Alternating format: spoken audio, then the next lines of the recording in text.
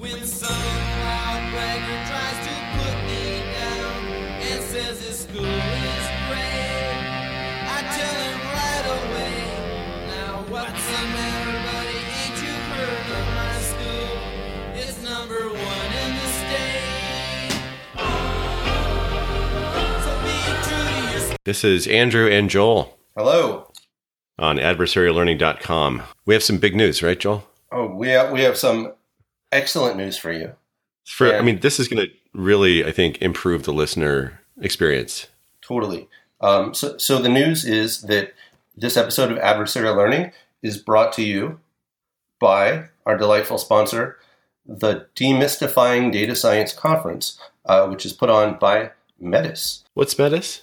Metis is a boot camp for learning how to become a data scientist. Oh, yeah. Okay. And so let me tell you, first I'll tell you about the conference, and then we'll look at their schedule, because I think it's interesting. So are you data curious? Are you an aspiring data scientist? Metis is launching Demystifying Data Science, a free live online conference from 10 a.m. to 10 p.m. on Wednesday, September 27th. Okay, over 25 top-level speakers in the field will discuss the training, the tools, and the career path needed to achieve the quote-unquote best job in the United States. Demystifying Data Science will also feature the following: live talks of 18 minutes each, followed by Q&A. 18. That's I don't think my talk's going to be 18. That's fine. Interactivity involving real-time chat, worldwide Q&A, polling, and sharing. Replay for those who sign up and wish to access content later. And so if you want to find out more about this event and sign up, you can go to thisismetis.com/demystify. Or if you Google Metis Demystifying Data Science, you'll probably get it too. So I thought we would go and look at their website, thisismetis.com/demystifying data science, and look at the speaker schedule. So a lot of talks about getting started in data science. So first talk, getting a data science job is not about stacking up prerequisites and hoping someone picks you. I disagree. I think getting a data science job, according to everyone I talk to, is making sure that your prerequisites are stacked up just right and hoping that somebody picks you. So I always hope someone picks me, but then actually I don't get offers that often. So maybe I should not. Maybe I should hope less. Okay, next talk: 5 most important things in data science. Okay, that's sounds like the right number. Without looking, how many can you name? Oh, without looking, I would say probably a strong internet connection, a solid power supply. Some sort of storage medium. Some kind of compute, what would you say? Like maybe a central processing unit? Sure. What's that for?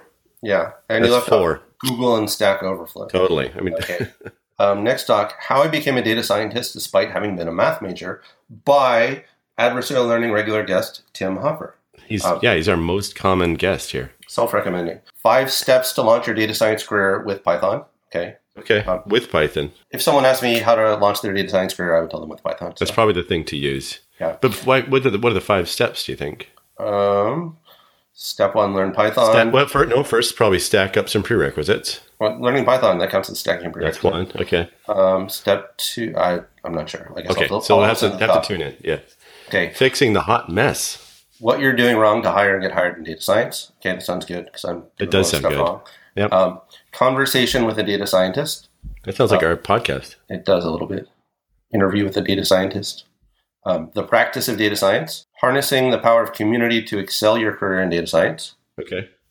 That's probably like, being on our podcast and posting tweets about things. How to learn data science. Okay. That's a friend of the podcast, Chris Albin. Is it with Python, though? Probably. I think he mostly does Python these days. Yeah. Okay, good.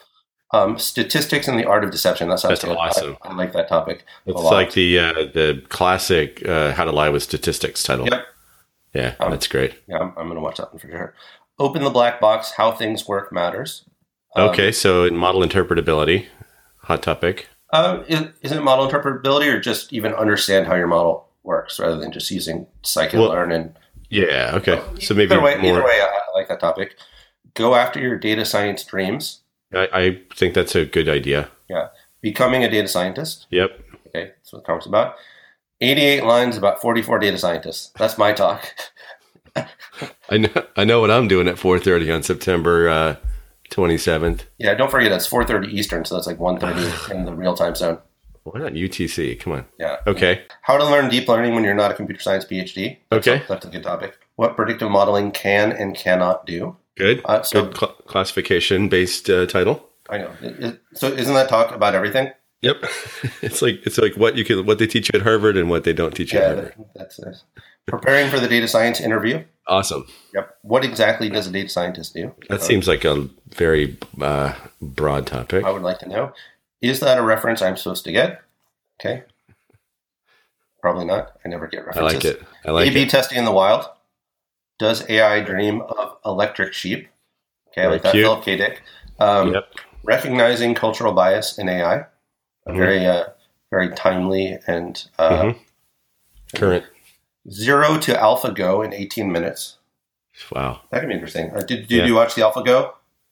No, I did. I watched a few minutes of it, but it looked, one of those like really riveting but boring things. It was actually really interesting. So I know nothing about Go, but I watched it, and they had this commentator who's, he's like the Western American guy who's like really good at Go. Uh-huh. And so he tried to explain things for lay people, and it was actually cool. It was pretty fascinating. I still don't really know anything about the game, but Did you watch it with your kid? Is that right? I did, yeah, and she didn't really get it either. But Yeah. Cool. I've I've tried playing Go. The online chess and Go sites. I just I had not spent enough time with it to really grok it at all. So I bought Madeline a chess game. It's actually no stress chess where you like turn over cards and then tells you what piece to use. So it's easier to learn. Uh-huh. But she very quickly lost interest in playing chess, but she likes to use the pieces to act out all these little dramas. And she calls it playing chess pieces. So like the king and the queen will go on an adventure and then they'll like fall in lava and someone will have to go. Oh, that's so good. And rescue them. And like she loves that game. That's amazing. I like it. It's hilarious. That's cool. It's actually like it's such a creative way to use these characters that actually come from that type of Lord of the Rings type of environment. It's awesome. Yeah, she invented all these mythologies around it, like kings and queens and bishops can use magic. Wow, really? Yeah, and knights are knights jump, which is obvious. Rooks are very fast, so if they need to get somewhere fast, that's the. And anyway, and then she puts on all these little plays with them. It's great. Sweet. And then lastly, at 9:30 p.m., which is only 6:30 p.m. in real time zone, accelerating your data science career with a boot camp, a Metis alumni panel. So that's a lot of talks. And, if we're honest, I could never do 12 hours of talks.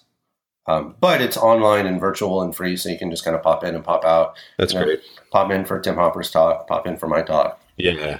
You don't have to get on an airplane. That's nice. I know. Or deal with traffic or that Airbnb that hasn't been cleaned up yet. Well, it's on a work day, so I actually will have to deal with traffic because I have to go to work. But. Okay, so it starts at 7 a.m. Pacific. Got it. Okay.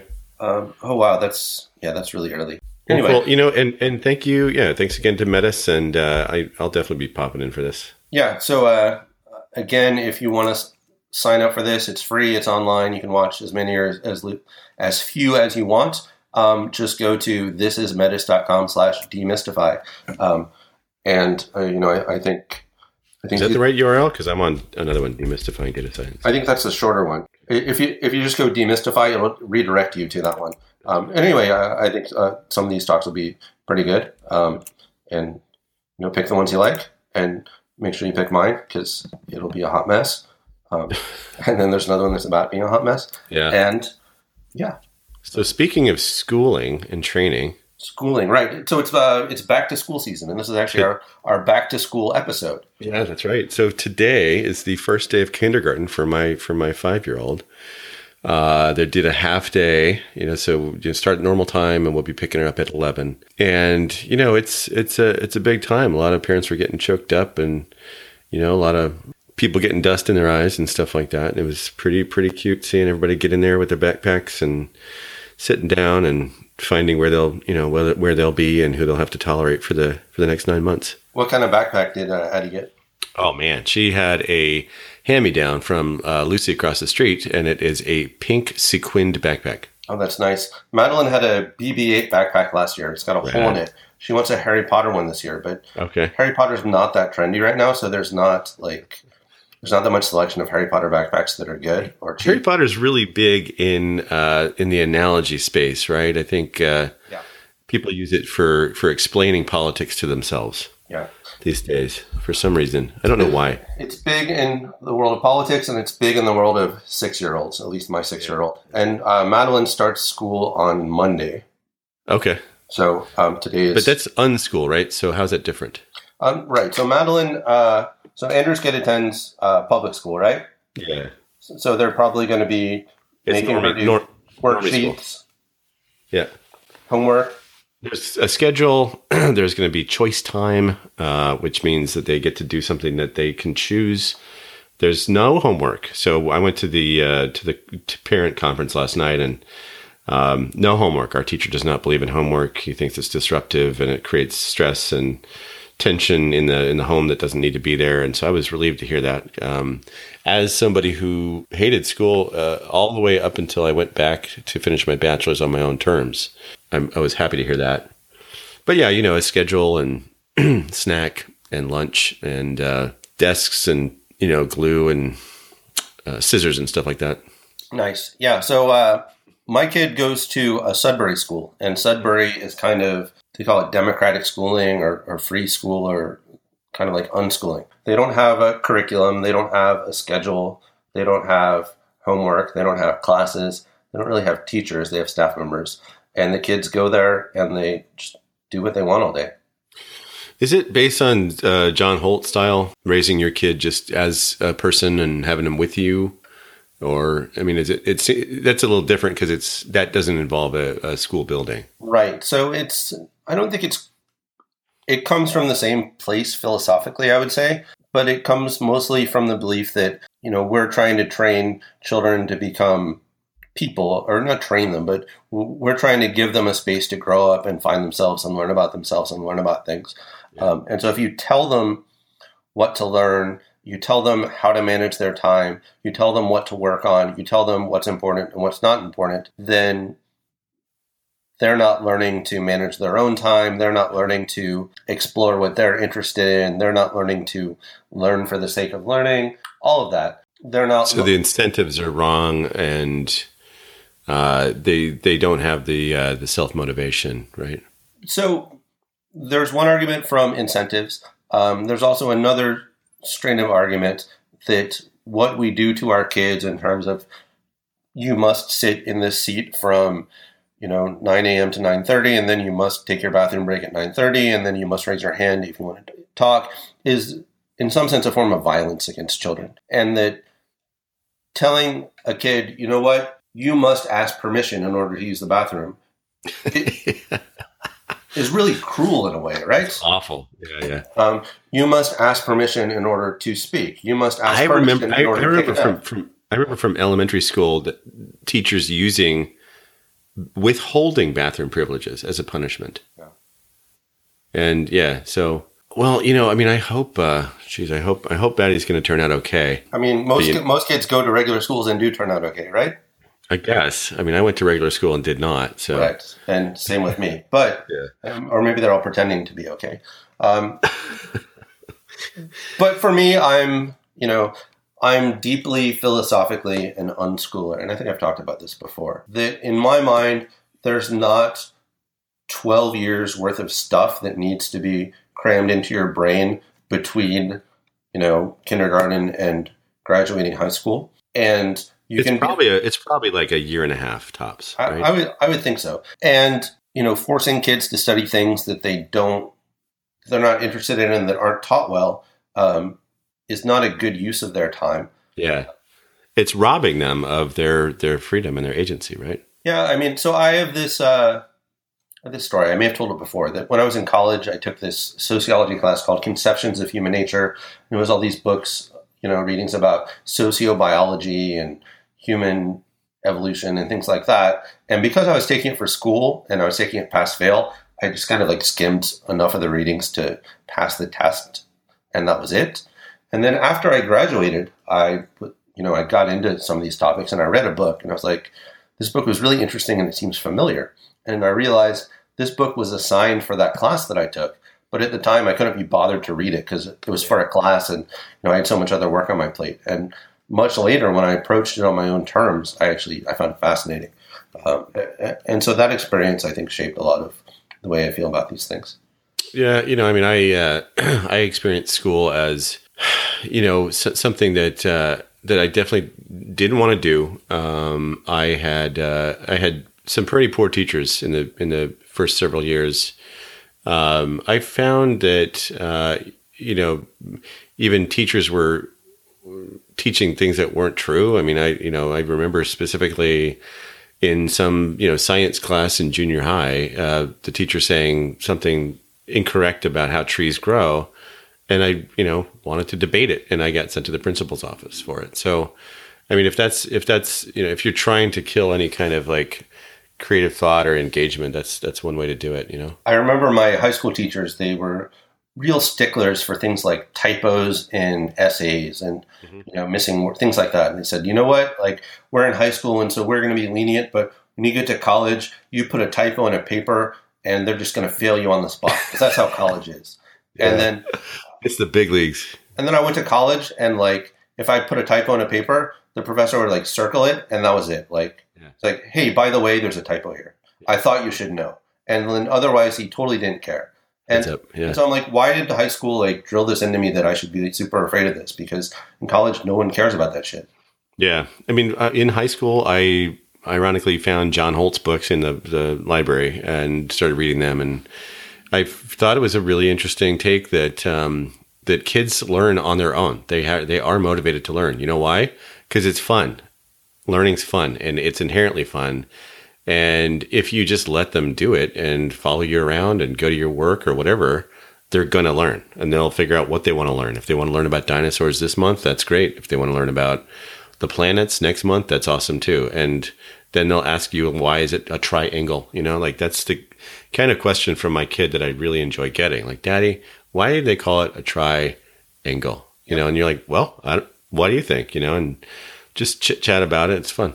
So, Madeline, school's been out all summer. She's been going to camps, and the first week of the summer, she went to this camp at the zoo, which was one of her least favorite camps. Actually, she went to a lot of camps. But anyway, one of the days, I picked her up, and they said Madeline is so good at time arithmetic, right? So if it's like 10:15, and they'll say we're doing this at 11, she'd be like, okay, 45 minutes. So she'd like.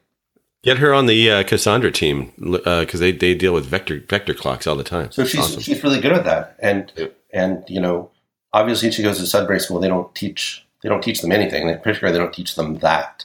But the reason she's good at that is we drive around in the car with the GPS, and the GPS always tells you, here's what time you're going to get there. Here's how many minutes are left, and she stares at that, and she's obsessed with it.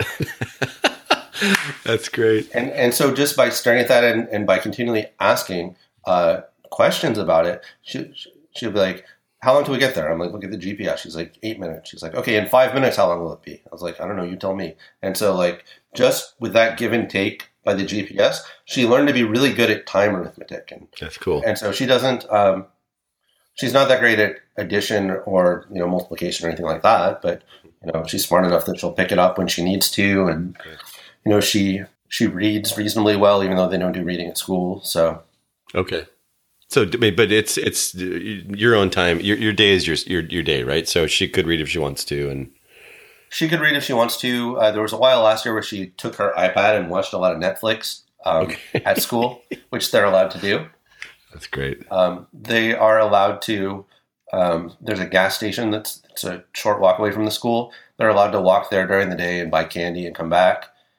The littlest kids, there's like a certification system. So you have to be certified to go off campus unsupervised. So if you're a little kid, you can't just leave and go to the gas station. But that's probably good. But if you're certified, you can go. And then some of the older kids are certified to chaperone younger kids. So they do it that way. So it's is this the only Sudbury school in the area? It is. There's rarely, I want to say there's on the order of 50 or so in the country. There's rarely more than one in any given area. I think there's a couple other ones in Washington State, but they're in kind of random places. Uh-huh. But I know, there's one in Houston. One of our friends was thinking about sending his kid there. There's a couple in California. There used to be one in Hawaii. I don't know if it's still there. I had a friend who taught there. And yeah, the original one is in Massachusetts. Okay. It's called Sudbury Valley School, which is where the name came from. But So yeah, it's different. It's different than Montessori, but Montessori also has a similar vibe to it, right? Where you're all in the same room. Older kids mentor younger kids. sort of. I mean, Montessori, my understanding is that they do bands, right? So maybe like all the 2 to 5 year olds will be in one room, and then all the 6 to 9 year olds will be in one room. And then they also they'll set things out like, here are the things we want to work on today. Whereas this is like total age mingling, where it'll be like, a 5-year-old and a 17-year-old, sitting next to each other working and doing kind of whatever they want. Uh-huh. So it's so I think a lot of discussion about education comes down to outcomes. So, I mean, with the boot camps, one of the metrics they have is 95% of our graduates are employed within or have job offers within a few months. So, how long has Sudbury been around? I'm curious. a while. I would say on the order of like 40 years, maybe. Okay. And do kids do okay after they leave Sudbury schools? I don't know if there's like a good data set on that. That'd be interesting to collect. Anecdotally, there were about 5 kids who graduated from the school this year. I feel like maybe 3 of them are going to college and 2 of them are kind of doing their own thing. So it's like kindergarten age up to high school ish, or what is it? Yeah, exactly. So when you're, high school graduation age, you can get a high school diploma by, I think, writing an essay and basically giving a presentation to the whole school. Okay. Cool. And I mean, it's such a personal decision, right? So it's really just up to the parents. Like if it's not working for the family, then people wouldn't do it. Yeah, I mean that's one of the interesting things is that you get kind of a bimodal distribution a little bit of kids whose parents are kind of like true believers in the system, and then 2 kids who really struggled in the normal system. Okay. So they're just trying something out. Yeah, they're like, yeah, the regular school didn't work. I better try this. So some kids have been going there since they were 4, and then some kids, start in 10th grade or whatever. In school, I was just baffled that anybody liked it. It was that bad for me. And my mom enjoyed school, and so she remembers not relating to having a kid who just hated school every minute, But I guess some people like school. My kid likes school. She loves preschool, and she enjoys having a schedule. She enjoys, tasks and things like that. And I mean, if that's it, we're just going to try this one out and see how it goes. I mean, we're already paying the property tax that is basically her tuition, so we're just going to take advantage of that for now. Yeah, it's been funny. Madeline likes school too, but she likes the way the Sudbury school works. So all summer she's been going to camps, and these camps, some of them are very structured, and she really didn't like that. But some of them are pretty unstructured. It's like put the kids in the room for an hour and let them play what they want, then go on the playground for 30 minutes, then go on a field trip, so on. But so there is some structure, but it's not like sit at a desk and do stuff. It's like recess is from 10:30 to 11, and she found that really kind of. She came home and complained to me one day. She's like, I don't understand like why they say recess is over. I wasn't done playing. Yeah. Uh-huh. And so, she's got that mindset pretty deep into her now. So she may be ruined for like a regular school. What do you mean recess is over? Or a job, right? Yeah. That's fine. That's funny. I mean, are there? Are there musical instruments and books and puzzles and stuff like that, or how's the classroom set up? There are. So there's a music room that's actually really well stocked. It's got a bunch of guitars and piano and drums and everything. But she's not certified for that room. Mm-hmm. There's an art room that has painting and drawing and everything like that. And I think she's also not certified to use that one unsupervised.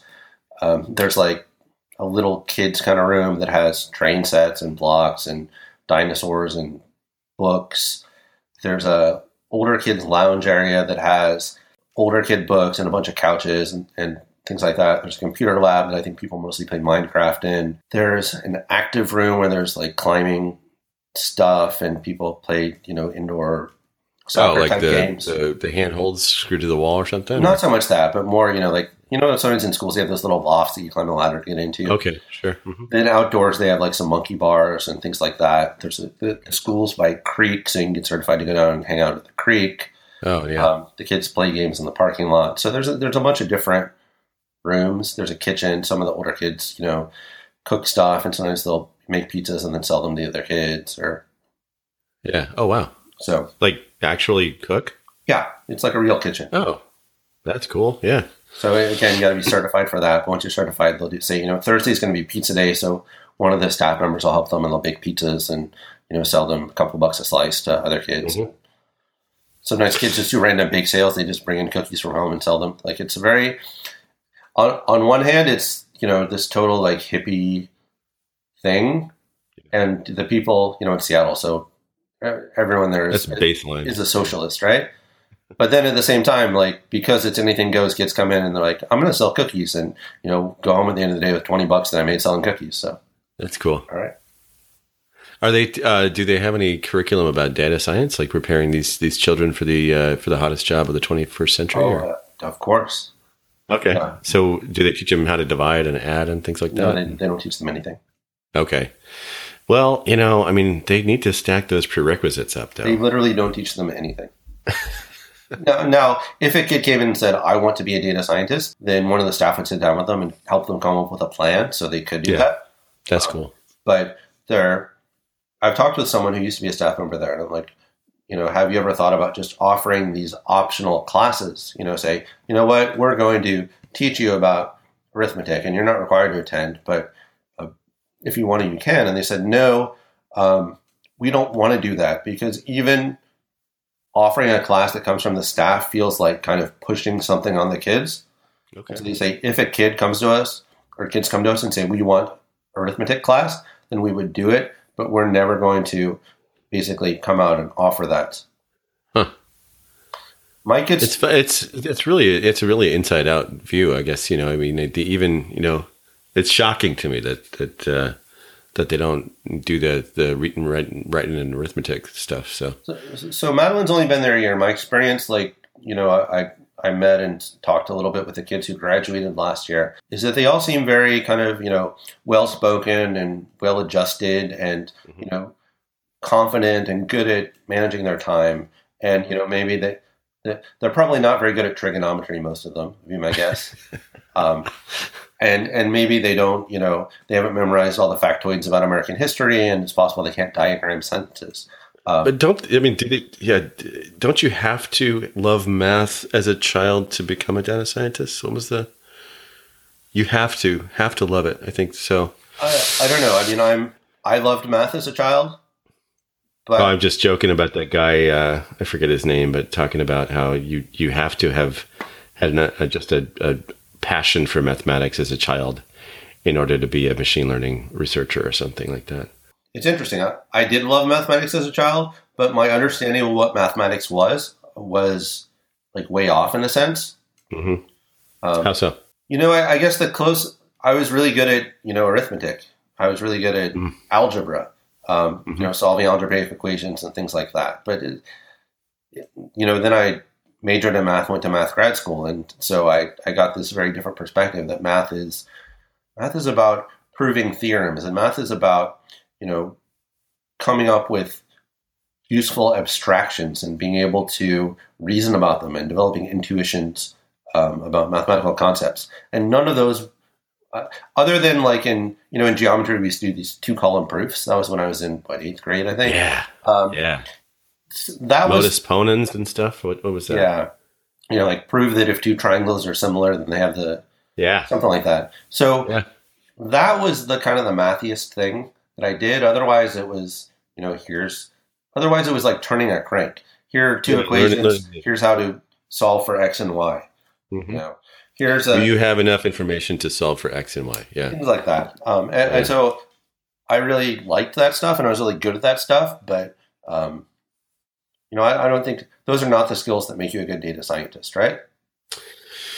Yeah, I mean, so is knowing your times tables something that people need to memorize? I remember just being tortured by times tables. I'm glad I know that stuff, though. It's now I can do arithmetic pretty quickly. But I don't think you need. Yeah, I don't know. I'm not sure what you need to be a data scientist. So here's my perspective on that. I think if you want to be a good data scientist, you should be able to do back of the envelope calculations in your head. Yeah. And I think you can't do that if you don't know how to multiply in your head, and you can't multiply in your head if you don't have your timetables. And so I'm not talking so much like Fermi estimates, the one where it's like estimate how many piano tuners there are in New York City. I don't like those questions. Estimate how many alien life forms there are in the universe, right? Right. But things like, what, I've got 25,000 files, each is about 3 megs, and I know that I can process, 2 megs a minute. How long is it going to take me to process them? Well, yes, you can sit down and write that out, but it's handy if you can just look at it and kind of do it in your head. That's the kind of thing that I think is useful. I don't think it's a requirement. It's not. It's not a requirement, and it's hard to test for. But I think that if you're not comfortable doing that kind of stuff, you're going to hate the job. I think so. Yeah. So, do you need, it's always the question, do you need a stats background? Do you need math PhD? Do you need an astrophysics PhD? And I think we've covered this ad nauseum. But the short answer is you don't need anything, right? Yeah. You can have any background whatsoever and come and do data science or machine learning or software engineering or whatever. But you just need somebody to pick you. Yes. Need is a strong word, right? But understanding mathematical concepts can only help you, right? If you want to do machine learning, a lot of machine learning is calculus and linear algebra. Mm-hmm. And you can, again, turn the crank even if you don't know those things and get the right answers. But you're using a black box in some sense. So I think it's better for you if you do know calculus and you do know linear algebra and you do know stats and you do know probability. But that doesn't mean that you have a PhD in them. It doesn't mean that you majored in them. It just means that you've managed to learn them along the way. Mm-hmm. It's interesting that we're at a spot where, you're always standing on the shoulders of giants. You have thousands of years of people writing things down and helping you remember, and learn stuff that you would have never come across. So in a sense, any jackass with a computer can pick this stuff up. But yeah, I agree. Being able to have an intuition about distance in space is pretty fundamental. When I was an undergrad, and I was a math major, and I took a first course in topology, which is the study of. That's studying donuts and coffee cups. Donuts and coffee cups, right? And there's a point in the book, and it's pretty far in, where what's the text? It was a book called Topology by Moncrief. Okay. Like the red topology book. And there's a point pretty far in where he gets to a result and he says, this is the first really impressive result in the book, or this is the first really novel result in the book. And he said, halfway in. Yeah. And he says, what I mean by that is if you took this book and you presented all the results, but you erased all the proofs and you gave the book to a smart undergraduate, then they would probably be able to fill in all the proofs, maybe with some help. But there's nothing outrageous in them. It's a matter of understanding. But this theorem we're about to do now, represents something truly novel. And most mathematics undergrads, if you gave to them without proof, would not be able to prove it because it involves some very novel and creative ideas. Okay. So I always found that kind of interesting. That way of thinking about things, and two, the fact that it was possible to draw that line and say everything under this line, most people could do. This thing above the line is so singular that most of you would never have come up with it. Yeah, that is cool. You still have that book? I do, yeah. Maybe I'll borrow it. It's a nice book, but it's like all these math books where it's a 300-page book that costs $120. Fucking hate that.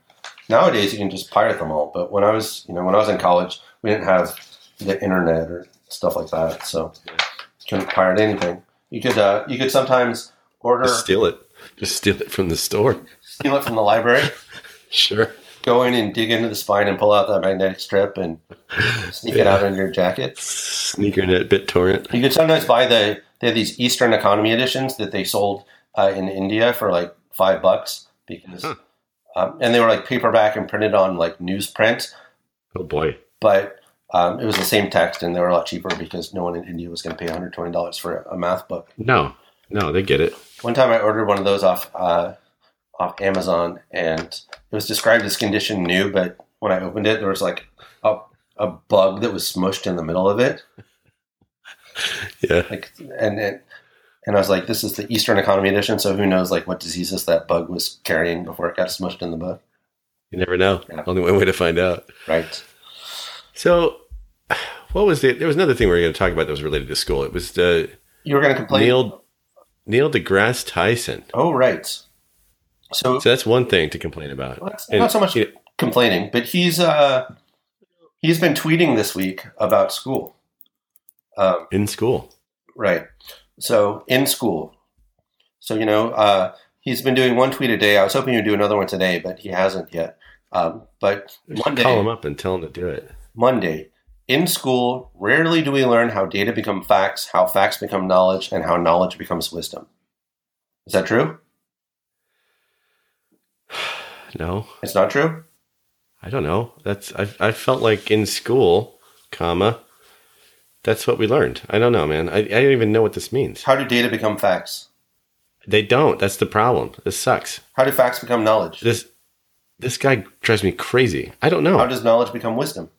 Well, okay, I didn't learn this in school. I don't even know it now. Right. Yeah. So the fact is, this is self-recommendingly it's negatively self-recommending. It's horrible. It's just pompous gasbaggery. I cannot stand this. I disagree. So this tweet in particular, I'm not like a huge fan of, but like some of the tweets I in this series, I actually kind of like much more than I usually like his tweets. So, Okay. This one I don't quite know what to do with. Rarely do we learn how data become facts. I don't really know what the difference is. First of all, I don't like when people use the data as a plural and make sure that they have the plural conjugation. I prefer if he said becomes. How data becomes facts. I wouldn't even have thought of that. Yeah, well, that's how much I don't like this. So rarely do we learn. I mean, I what I want to know from Mr. Tyson or Dr. Tyson is what's his goal here? Oh, he wants to. He's criticizing the way we do school. Okay, all right. And does he have a suggestion for? No, of course not. Okay, But he thinks we should teach the data to wisdom pipeline. Oh, that's okay. That makes sense. Not that I know what that pipeline is. So what's the difference between data and facts? Well, that's the thing. Facts to me, that's a real bad word. So facts to me is stuff that everyone agrees on, and it's common sense. And I think it's nullified by the fact that the scientific method is always questioning whether something's a fact, and so I don't like that. What's the difference between facts and knowledge? Yeah, I don't know, man. Something's a fact if it's printed in a book. It's knowledge if it's in your head. And it's wisdom if you're old. I don't know. Wisdom. Yeah, I mean, I guess he's right. Yeah, he's right. We rarely do learn this because I don't even know what it is. Yeah, I'm with you. I don't think this makes much sense. Yeah. Okay. So this is incoherent. Okay, 31K retweets, 91K likes. I mean, good for him. That's more retweets than I usually get. It's cosmic brain. Okay. Tuesday. In school, we rarely learn probability and statistics, True. leaving us victims of our mind's own inability to process random events. I think that even people who learn probability and statistics have, misconceptions. So, but yeah, it's true. We rarely do learn these things. I agree with that. I didn't really learn much about them in school. And Victims? am I a victim of my mind's own inability to process random events? I think that's, this is a weird psychoanalytic question. What I think our minds are pretty good at processing random events. What does it mean to process a random event? That's the question. I don't know. If it's a random event that it puts you in a state of shock, maybe then that makes sense. But I don't know. We have 4 to go through, and all of them drive me bananas. So what if processing random events means applying Bayes' theorem to update a prior? Sure. Also processing random events is, figuring out how data becomes facts and how facts become knowledge and how knowledge becomes wisdom, right? Yeah. You could also argue, if our mind is unable to process random events, then, learning probability and statistics isn't going to help. No, not at all. Honestly, what in life is not a random event? Except if you have it on the schedule. Of course. Most things are random. Okay, this one. So this is. I'd give this one a D-. Okay, this one only gets 19,000 retweets and only 63,000 likes. Still, my God. Okay, Wednesday. In school, students cheat because the system values high grades more than students value learning. Yes, this was the only one that's true. That makes any sense. What does it mean that the system values high grades? The goal and the incentive is high grade. But so when I was in school, my parents valued high grades. Right. Okay. And you would get rewards if you got really high grades, like you'd be valedictorian. And I guess colleges also prized high grades. They do. Some of them. But other than that, at this point in life, it does not matter what grades I made at any point in my life, right? Nope. No one knows what my college GPA was or when he says system, I think in system he means the school system. The interplay between the school, parents, the whole thing, everything you mentioned, and then higher ed too. But if the school valued high grades, it could just give them out, right? That's true. Everyone gets an A. The system values high grades more than students value learning. I don't think those amounts are comparable. Well, he's saying that's the reason students cheat. But he's also saying that if students valued learning more, they wouldn't cheat. Mm-hmm. Which I'm not sure about either, right? Well, you can't prove that either, no. It's just, okay, I could memorize a bunch of stuff, or I could cheat off my neighbor, right? Or both. But is memorizing a bunch of stuff learning if I'm going to forget it the day after the test? Yeah, I don't think so. Yeah. Neil's on his high horse. But I think he's always on his high horse. And that's the thing that I think rubs everybody the wrong... I don't know. He must have some fans, unless these are all hate retweets. 133,000 retweets, 333,000 likes. Fuck. How much? 133K retweets and 333K likes. God. That's a third of a million likes. That is just unconscionable. That's every person in America like that shit. No, it's not. No? 333,000? Oh, I'm sorry. I had it. Yeah. I was off a little bit. It's one out of every 1,000 people in America likes it. Yeah. It's still a lot. I know, but it's probably, most of them are probably Russian bots. So let's get this last one over with. Okay. Thursday. In school, curiosity is hardly ever taught or nurtured, breeding legions of students who've lost all love of learning. I think I get the spirit. I understand. However, how do you teach curiosity? Aha. How different is this tweet from, my rationale for the Sudbury School? I can see curiosity. I can see it being nurtured. Nurtured, right? They're not teaching the kids to be curious, but they're nurturing their curiosity. They're allowing it to blossom. Fine. Right. Totally. They're saying, you know what? Whatever you're curious about, that's what you do today, right? And if what you're curious about is season 7 of My Little Pony, which is what my kid is curious about right now because it just came out on Netflix, then, that's she powered through it in like 2 evenings. But so I agree with I think I agree with the sentiment here. This is like, that the school system crushes any enjoyment out of learning for a lot of children. Okay. Yeah, I can sign on for this. How many 29K retweets, 85K likes. All right. But it's also the newest, so it's had less time to get retweets. Yeah. Okay. Those are 24 hours old at this point, so I don't know what the goal over time of retweets and likes. How long is he going to keep this up? I don't know. I was hoping he would do another one today before we recorded, but so far he hasn't. Well, are you checking in real time? I've got his page open right in front of me. That's where I've been reading them from. So. Oh, I have him blocked. What an asshole I am. Oh, my God. So, yeah, I believe the way Twitter works, that if you were to tweet, it would pop up with a one new tweet thing in the list, so I would see it. Okay. But, one could say kudos to him for pushing back a little bit, right? Yeah, in spite of, his tone, I'd say the last two are pretty good. The last one's, or what's that, Thursday, you said? Thursday. Yeah, I like that. Curiosity is hardly taught or nurtured. Totally. Well, I mean, except for the fact that you can't teach it. What would a syllabus or a curriculum on curiosity look like? One question mark. Oh, that's a good question. How would you teach someone to be curious?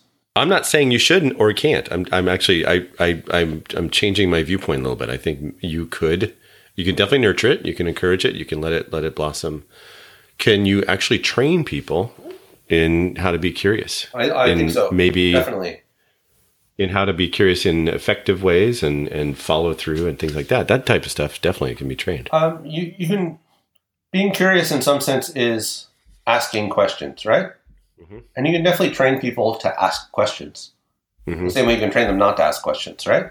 Sure. Yeah. And it could be as simple, and I don't know if this would work, and I'm not an educational theorist, but here's something that happened in the world. There's a hurricane in Florida. Write down 25 things you'd like to know about hurricanes. Uh-huh. And, if you can't come up with 25, keep at it till you do. And that, to me, that feels like a muscle that you can work, right? Sure. Yeah, and you can also encourage them to work in groups and, play off each other and stuff like that. Yeah. So I feel like you could teach them curiosity. Now, man, you know what? I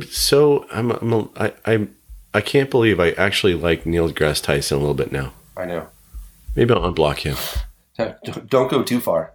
Neil, if you're out there, actually, we'd love to have you on the podcast. Oh, yeah. He'd be a great guest. Welcome. Welcome anytime. Absolutely.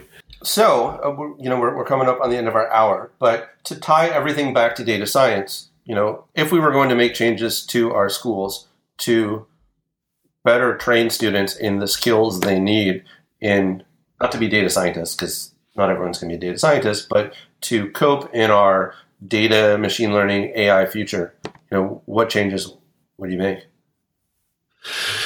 Yeah, I mean, I think, I was really heartened last night at the parent conference because our kindergarten teacher had a lot of sort of, approaches that are in line with what you and I have been talking about. There's an emphasis on learning how to relate to other people, learning how to work together, learning how to,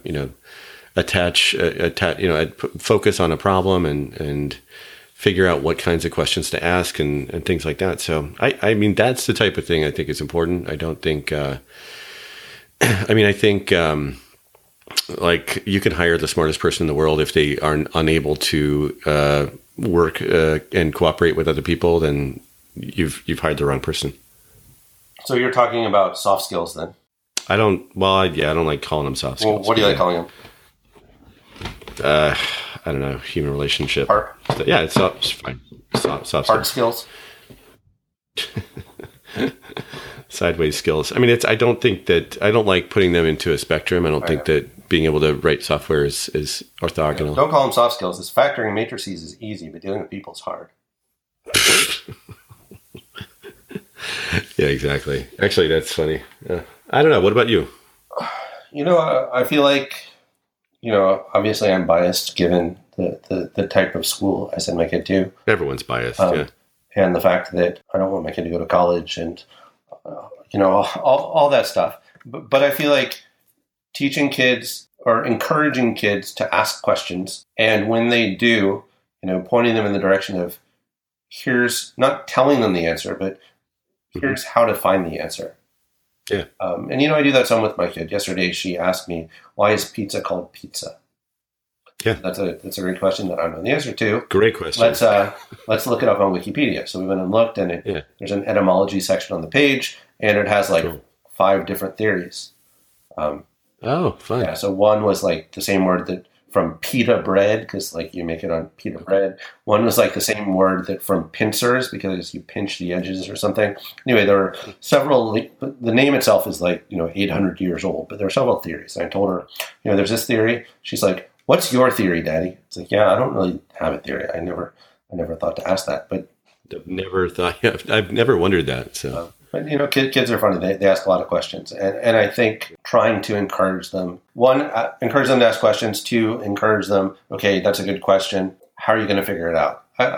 Oh, you know what? The other thing from my experience, as well as my wife also, when I see my kid try something one time, get frustrated, and basically have a fucking meltdown, that's it tears my heart up. And I think that's a big thing that can help kids, is like making it okay to not be able to do it, making it okay to not know, making it okay to say, I have no idea, I'm stuck. That type of thing, just being able to tolerate, ignorance and being able to get to where you're not ignorant. That's the big deal. Yeah, so. Because if you think of the way, tests and things are set up, like, I don't know is a bad thing to put, right?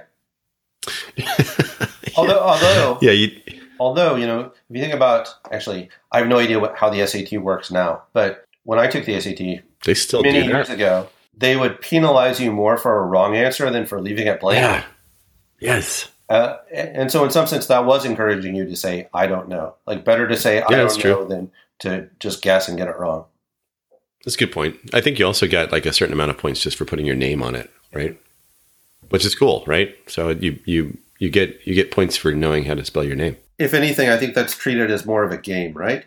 The game is that, here's how many points you get for I don't know, here's how many points you get for wrong. So if you can eliminate, two wrong answers, then it's a positive expected value play to guess. But, that's a time when kids don't know anything about expected value or probabilities, so they just memorize a rule. Like, okay, if there's 4 choices, then it's good to say I don't know, but if there's 2 choices, it's bad to say I don't know. Yeah, it's like hit until you're at 17. Exactly. Well, I have a lot of hope for the future, man. It's like I don't. New school year. Because school, my sense is that school is almost exactly the same as it was when we were kids, right? They use more calculators now, and maybe there's more iPads in classrooms.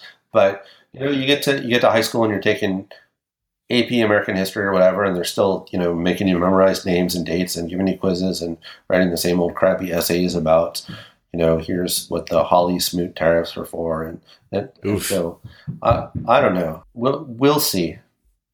Yeah, we'll see. I'm a skeptic. Which is why I opted out of the system. Oh, yeah. Exit. All right, cool. Well, that was fun to talk about education and back to school and everything. And just a reminder, we talked about it a ton at the beginning, but Demystifying Data Science Conference, September 27th, 10 a.m. to 10 p.m. Eastern Time. Free live online conference. Go to thisismetis.com/demystify. The talks will be good. Mine will be a hot mess, like I said.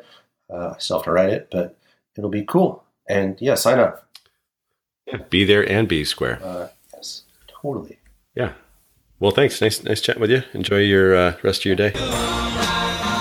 If you liked the episode, drop us a note, adversarial.learning.podcast@gmail.com. Follow us on Twitter, adversarial_L. Rate us on iTunes or Stitcher. Recommend us to our friends. Give them the website, adversariallearning.com.